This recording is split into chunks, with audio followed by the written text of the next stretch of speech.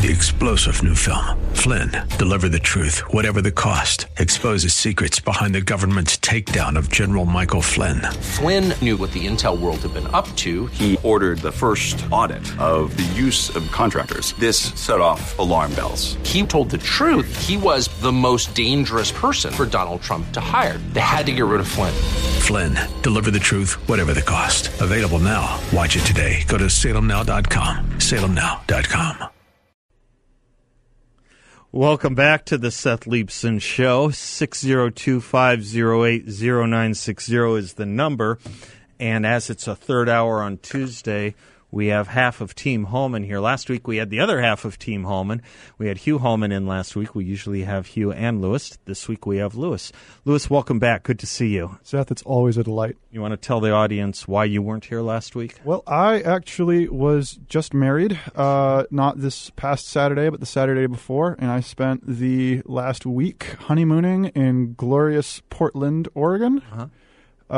Just peacefully honeymooning. Oh, it was really lovely. No restaurants were open; everything was shut down. But it was really lovely for us. We just sort of, stayed in together and took walks, and just really got to spend time with one another. Well, I was privileged to be at your wedding, and I delight in having been invited. So thank you, and again, publicly, congratulations on your nuptials, and may you have a wonderful, wonderful life ahead with your new bride, whose family I got to know as well, which was lovely.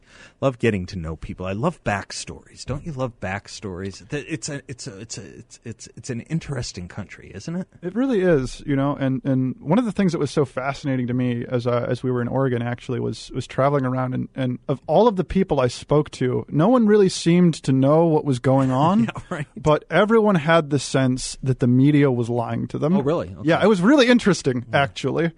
And so that I think was the part, at least, not having nothing to do with my new wife, of course, that really kind of gave me a little bit of hope, is that people at least get the sense, I suspect, that they're being talked to in a way that is operationalized and somewhat dishonest, right? Preferring, what shall we say, preferring fact to truth. Sure. Fact to truth. I love that. All right. I have a lot to do with you. So the honeymoon's over, and you're back in the hot seat. We're going to talk COVID. We're going to talk politics. We're going to talk elections. I got to take a call as well that I think you'll find interesting from someone who emailed me earlier, and I told him to call in. But first, Lewis Hallman, let me identify you as the managing partner of Insight Analytics. Your website is insightanalyticsllc.com, and Insight is spelled INCITE. You're not a sponsor. I think it's important people know how to reach you and know from whence you come. There's a new shutdown, lockdown, COVID panic mentality that I was surprised to see. I have been wrong about a few things, and I'll be wrong about one or two more in my lifetime, I'm sure.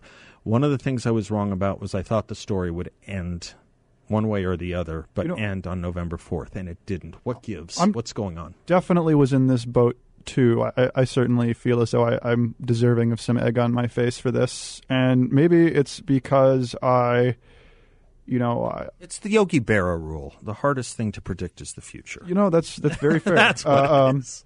But to me, the big deal here is that, as much as we all would like this to be done now that the election is over and we can stop politicizing it, the fact remains is that it has been politicized, and so we're stuck in these two sort of warring camps who have completely irreconcilable views on reality with one another, right? They just cannot agree on, is this safe, is this dangerous, should we even be outside right now? Weirdly, in a field of science. Right, yes. But so what's going on, though, I think... Only one kind of science. Is that even if we wanted to unwind this, if we wanted to calm everyone down, even if, mass vaccines were rolling out today, right, we would still have to be undoing all of the narrative and all of the fear, not even just on just the sheer logistical challenges of getting this together, but we would have to convince all of these people that their lives are not existentially at risk anymore. Right. And that, to me, is probably going to be a really big challenge. Even with a vaccine. Right. And so even if the Biden administration comes in and wants to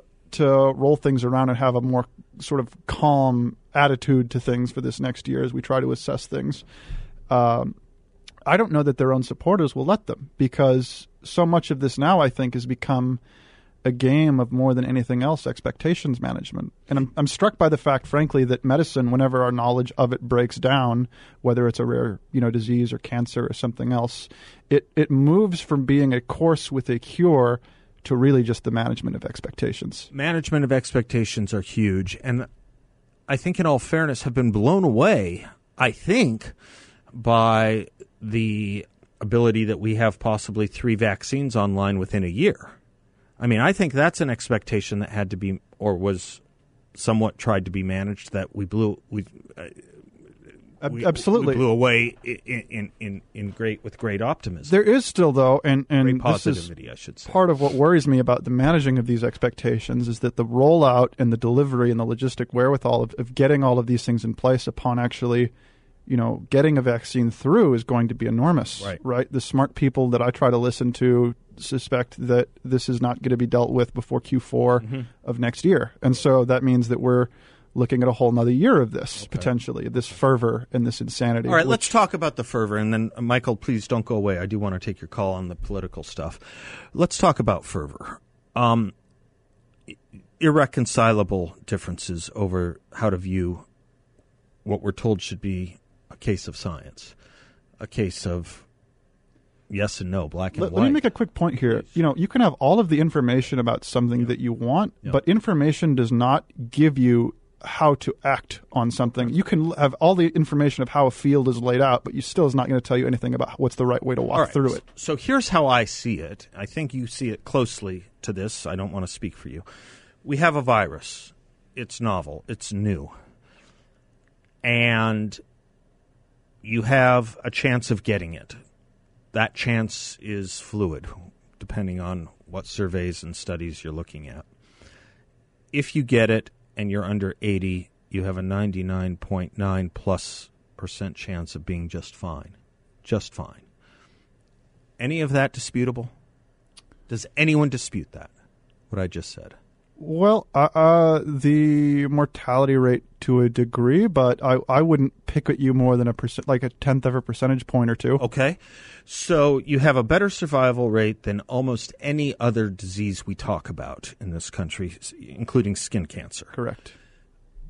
Much higher survival rate. These are just raw facts. In response, we have done things in this country and to this country and to other countries that would be unimaginable a year ago. With diseases that are far more dangerous and lethal. Right. How can we not have a reconciliation over this concept? What is it about this that we have done things? Just take children in schools, for example. We have far higher fatality rates for children with the seasonal influenza. Far higher. We have never masked children. We have never quarantined children. We have never taken children's temperatures before they go to school. We have never shut down schools. What made this different? Well, I think the first part of it is the bifurcated media environment, right? So first of all, there is no corner of this where anyone really is looking at really good, consistent sets of statistics, time series for the entire pandemic back and forth so that they can really evaluate the changes over time and look at this in like a sober and judicious manner. As we've railed on, on this show in many, many episodes, most often the statistics are presented in whichever way is the most fear-inducing. Correct. An increase in cases of 23%. Whoa! Right. We had more positive cases recently than in any other day over the course of the pandemic, even in the very, very height of it in July. However, we're now testing about 50% more, but no one's talking about that. There is a reason we are seeing more cases. It's because we're looking more thoroughly. It's not that the virus is suddenly changing and becoming, much, much deadlier in this dark winter, we are told. And so... If anything, it's becoming less deadly. Correct, yes. So, as to how did all of this come about, it's... very slowly and then all at once is sort of kind of the answer I come to. You have to, give people the ability to disagree with one another without coming into contact. And I think that social media does that beautifully, right? We can have warring camps who believe entirely opposite things, completely unconstrained by the fact that, that they even may geographically be close to one another. Right? That doesn't even bear into this anymore. we are removed from one another completely. We also, as we know, as we think about as conservatives, we've got a breakdown in social institutions and the other types of things that might link us more together, right? And so, sort of ironically, we're disconnecting ourselves from one another as a response to being incredibly disconnected from one another and unable to sort of suss things out as a community and logically. Let me pause on that as we go into the break, and we'll get Michael in as well, who I invited to call in on a question he emailed me. But I also want to ponder over the break the question of science, listening to the scientists. Virology is not the only science at play here. And I'm quoting a doctor on NBC yesterday. We are now seeing increases in previously controlled chronic conditions like hypertension, type 2 diabetes, migraines, psychological and behavioral vulnerabilities probed by pandemic fear are surfacing, with studies now showing a threefold increase in depressive symptoms and a 900% increase in calls to suicide hotlines, increased child abuse, and a 42% increase in drug overdose deaths. Think about that for a second.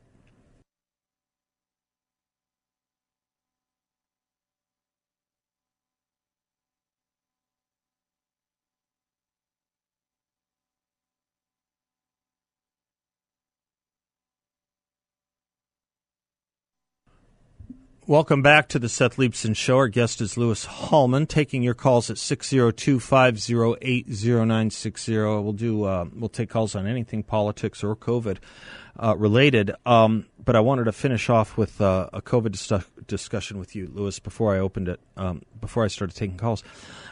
So listen to the science. I think you can listen to the science and come to every conclusion I've drawn, which is pretty close to every conclusion you've drawn. But there is other science that's not being listened to seemingly at all. The psychological and the psychiatric science, the pediatric science, the economic science. Economics is a science people tend to forget. The dismal science, but yes. Your dad would be quick to remind us that it's a good science, right? We have put too much faith in people we've never heard of and people who were never elected on the one hand. So that's funny because it actually reminds me, I said something to you just before the show started that I think fits into this theme perfectly. And what I said to you was that the blue check mark is the sumptuary law of our age. So sumptuary laws in the Middle Ages were basically laws that dictated what rank of aristocracy you had to be to wear certain things, right? Because eat, right? Or eat certain things, exactly. That's right. where the word sumptuous comes from. Yes. And so, you couldn't wear furs unless you're of this class. And so it's interesting to me that on social media there are these indicators that now serve in basically the same role. Because if you were just looking at people's social media profiles, they're relatively, you can't really tell one from the other terribly easily. However, the blue check mark is an instant and unmistakable signifier of designated rank and intellectual status by these people. These are your generic Twitter experts, right? And so when we're told to listen to experts, we're not actually talking about experts. These are the people we're talking about, the ordained new clergy of our times. Jake Tapper. Yes. Okay. Among others. I mean, but that's someone who we're talking about gets a blue check. Right. Whereas Alex Berenson would have a harder time. Correct. Okay. And that's why people like Alex are always calling out the blue checks, these experts, this reliance on experts. Right. It's something weird about self-government. Maybe this is a good transition to the calls on politics. It's something odd about a surrender of self-government, though, when we surrender that to experts, right?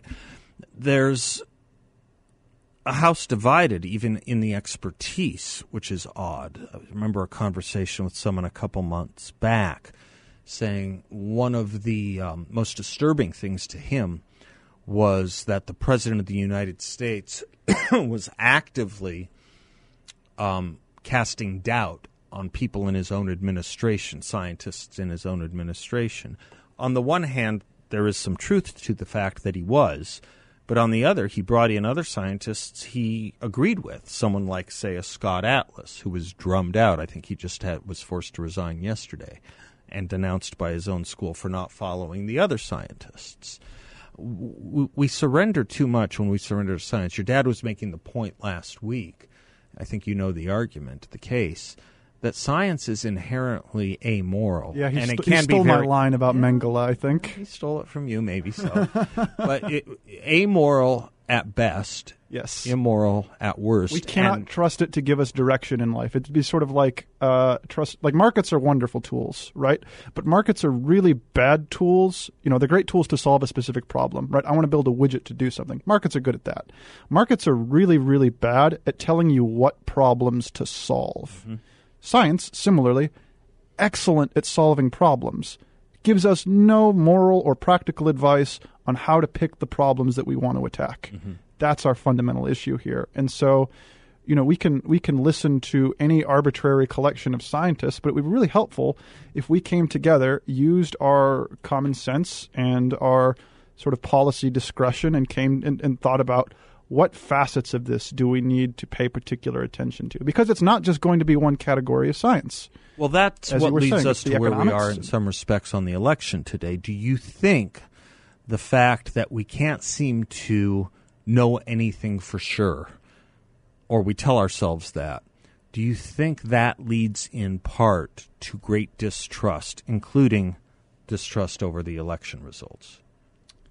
Is there a connection there? There may not be. So, yes, and for a couple of ways. So first of all, it certainly does leave the opening, whether from ignorance or malice, that someone can always just take the other side and run, with something that is not truthful, right? And that, though, I think is more trotted out than is usually the case. So what I mean is that I think that most people are generally earnest. Most people generally want what's good for the country.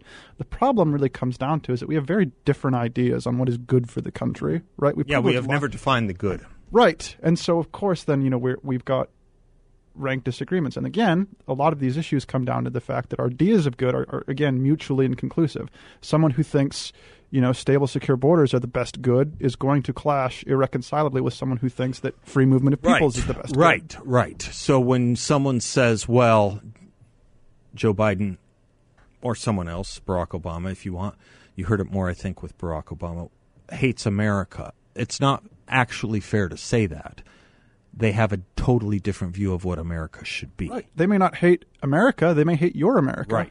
Right. They hate what we think of as America. Potentially. And that's why, to me, the queen of the sciences should really be political philosophy, because until we come to an agreement on the good, what the good is, what the beautiful is, what the non-vulgar is, any of these seemingly value statements, until we have an agreement on that, and it doesn't have to be unanimous, but it should be overwhelming.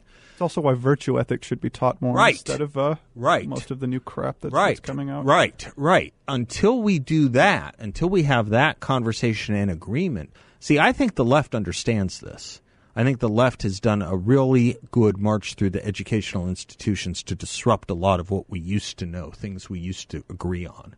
I think they've upset a lot of those apple carts, and we were absent from that conversation, debate, or fight. We just absented ourselves or didn't recognize Or in my case, didn't exist. It didn't exist. I wasn't around for it. Oh, right. Okay. Yeah, no, fair enough. Fair enough. But you are how old? 27. So you are the ideal age product of the result of all of this. You fought against the tide, but it took a generation. We say it takes a generation, and it took a generation. And we are churning out 4 million high school graduates a year and 4 million college graduates a year, 80% of whom are steeped in a view that has tried to upset the consensus of what we thought the good was. And the piper is now singing that tune. That's what I think. It's also interesting Not that you, but your generation. It's also very interesting that all of these courses then are mandatory. ASU, for instance, mandates that you take culture courses. I'd really like to make a little more longer point on this when we come back. Yeah, let's do it. Let's hold that thought. We'll be right back. Excellent.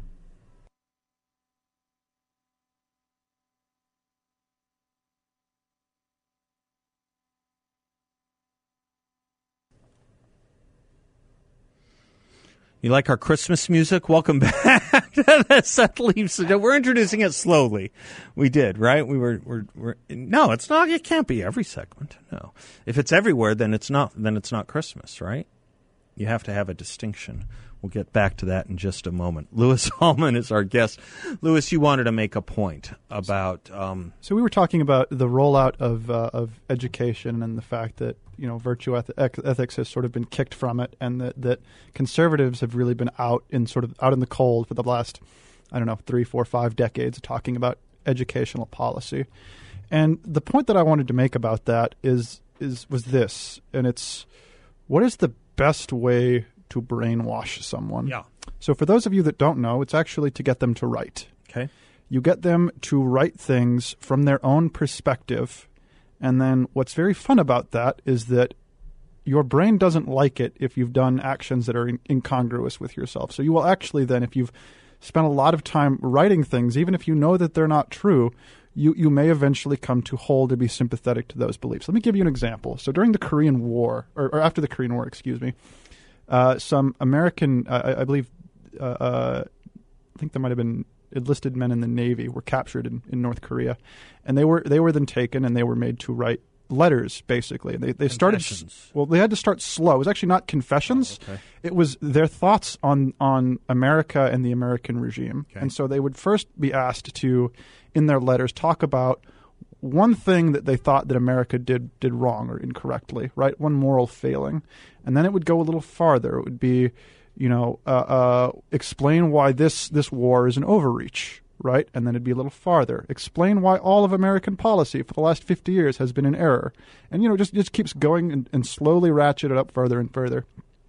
And what's amazing is that now in universities, no matter what the degree is, whether it's economics, computer science, whatever, people are being asked and obligated to take these courses where they are required to learn radical leftist talking points effectively. I had to do this in law school. I know exactly what you're talking about. They must regurgitate them in the affirmative. Yeah, every first-year law student had to do a course. In my case, it was called Law Culture, and I study statistics and economics. The one class I have left before I finish my degree is a gender studies class.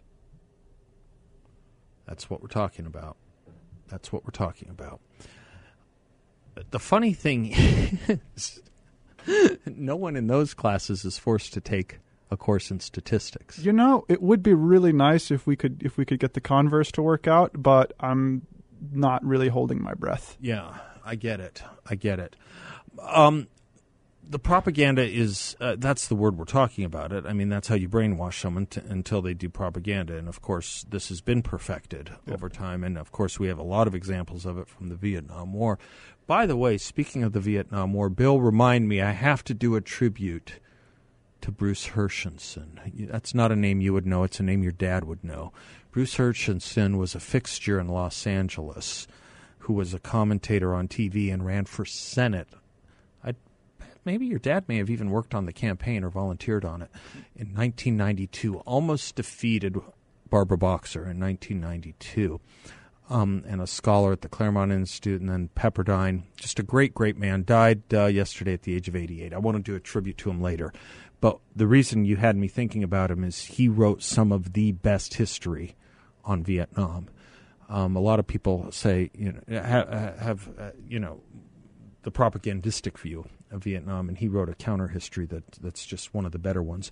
But that's interesting what you say. You get students to write things, and then you slowly guide them into the way you're going to get the A or the A minus, right? Is to have the certain perspective. Well, you just make it, you make it an automatic F if you write the negative case.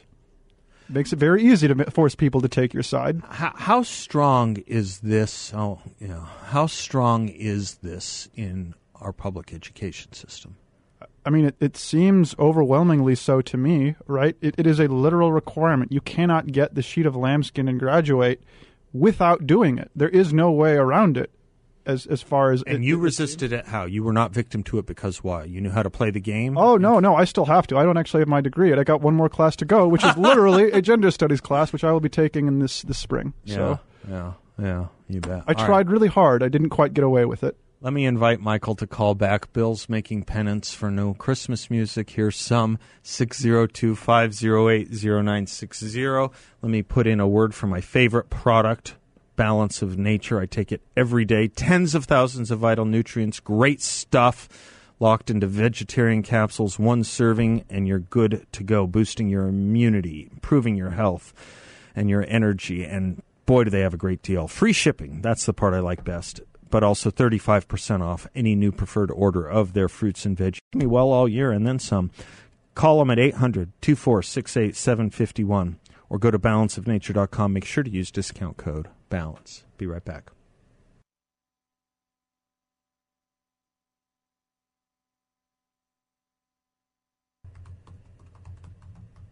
Welcome back to the Seth Leibson Show. If you're in the market to buy a house or in the market to sell your house, I want you to call my friend James Wexler.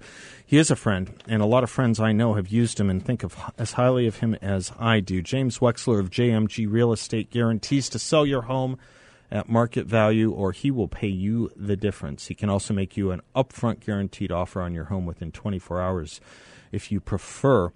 He sells more homes over $500,000 than any other agent in Phoenix and Scottsdale. He has a special private database that he uses, and he has that combined with a proprietary and state-of-the-art marketing technology.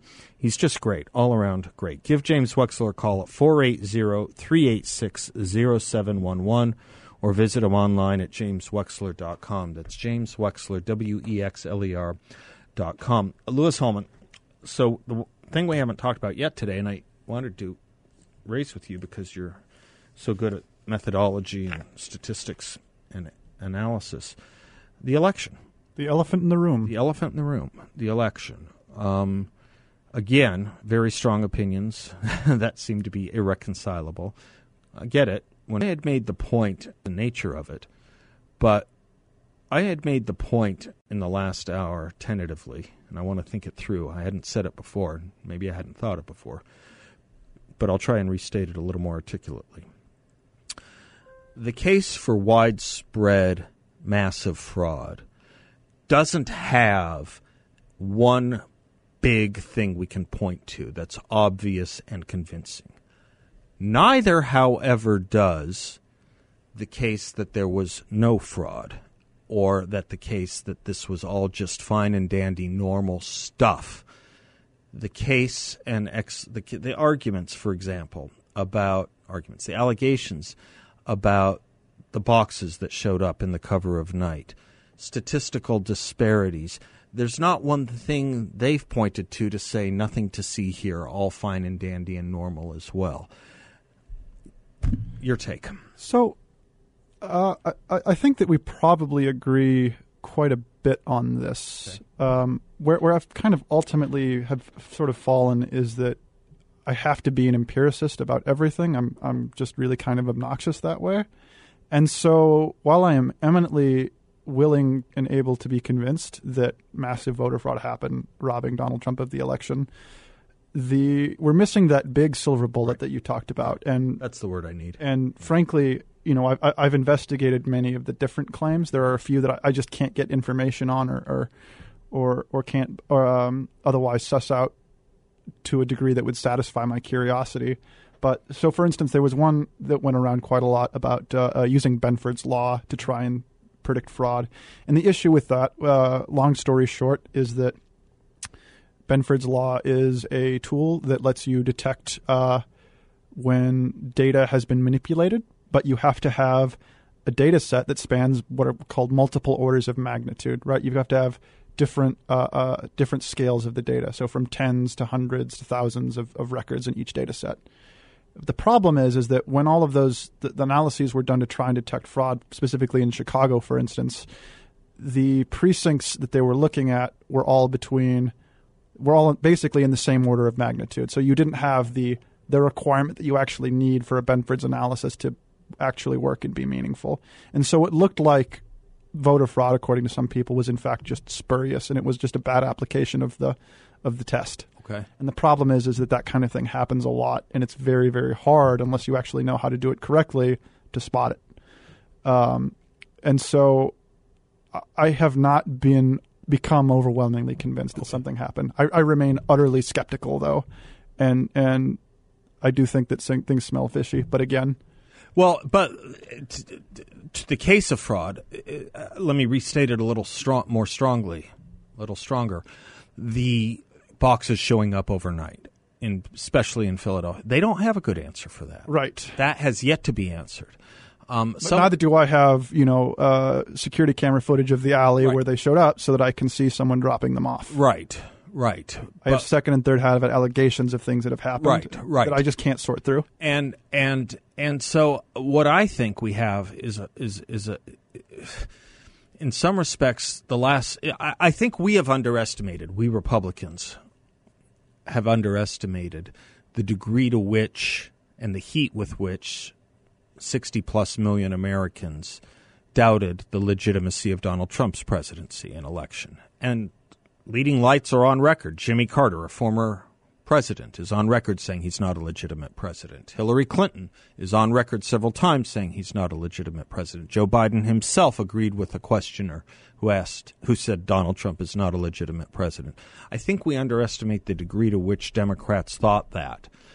And I think at the peril of our union, at the peril of perhaps moving forward, Democrats should not take for granted how heatedly we think there is illegitimacy, because the case for it now is stronger than their case. I actually think the case for an illegitimate Biden election is to me much stronger than they ever had it, that Donald Trump was illegitimate. I don't disagree with that. But I will say that that's a really interesting point, though, because you're very right in that the left initially did this whole, he's not my president denial type issue. Right.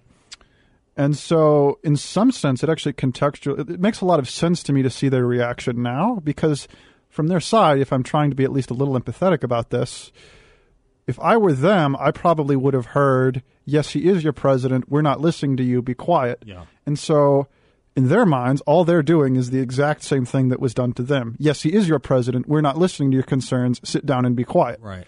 And so in this kind of tit-for-tat universe where we can't actually get at the empirical evidence, right, it's just always going to devolve into this kind of clown shoes, voice of the mob style nonsense, I think. Yeah, I think it will too.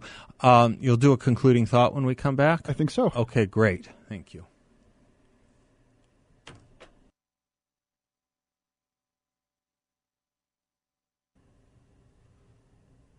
Welcome back, and thank you for sharing some of your afternoon with us. Louis Hallman, thank you for coming in today, as always, on Tuesdays. If you didn't get a chance to get on the air as a caller, call back tomorrow. We'll go right to you. You want to share a concluding thought you had? Sure. Actually, before I dive into that, I was reminded that I need to share with everyone that the Pfizer and the Moderna vaccine trials that we've been hearing much about that are touting 90 to 95% efficacy against COVID, all of those trials currently have sample sizes of under 100 patients that they've been tried on. And not including that information with the reporting has been egregious oversight, I think, on the media. I think we'll have more mistrust. Exactly, and overpromising. But anyway, to the final thought that I had was a quote that has been just rattling around in my mind for ages during this pandemic and during the election and all of the craziness. And it's from Edward R. Murrow, and it's something like this. We must not confuse dissent with disloyalty. We must remember always that accusation is not proof and that conviction depends upon evidence and due process of law. We will not walk in fear one of another.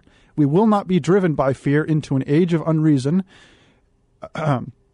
If we dig deep in our history and our doctrine and remember that we are not descended from fearful men, not from men who feared to write, to speak, to associate, and to defend causes that were, for the moment, unpopular. That's really good. Will you send it to me? It reminds me of something a British parliamentarian said about 2 months ago, where we treat opinion as fact. And that to her, that was the great folly of our time. And anecdote as science. Yeah, right? Anecdote as science. Until tomorrow, God bless you all. I'm Seth Leibson. Class dismissed.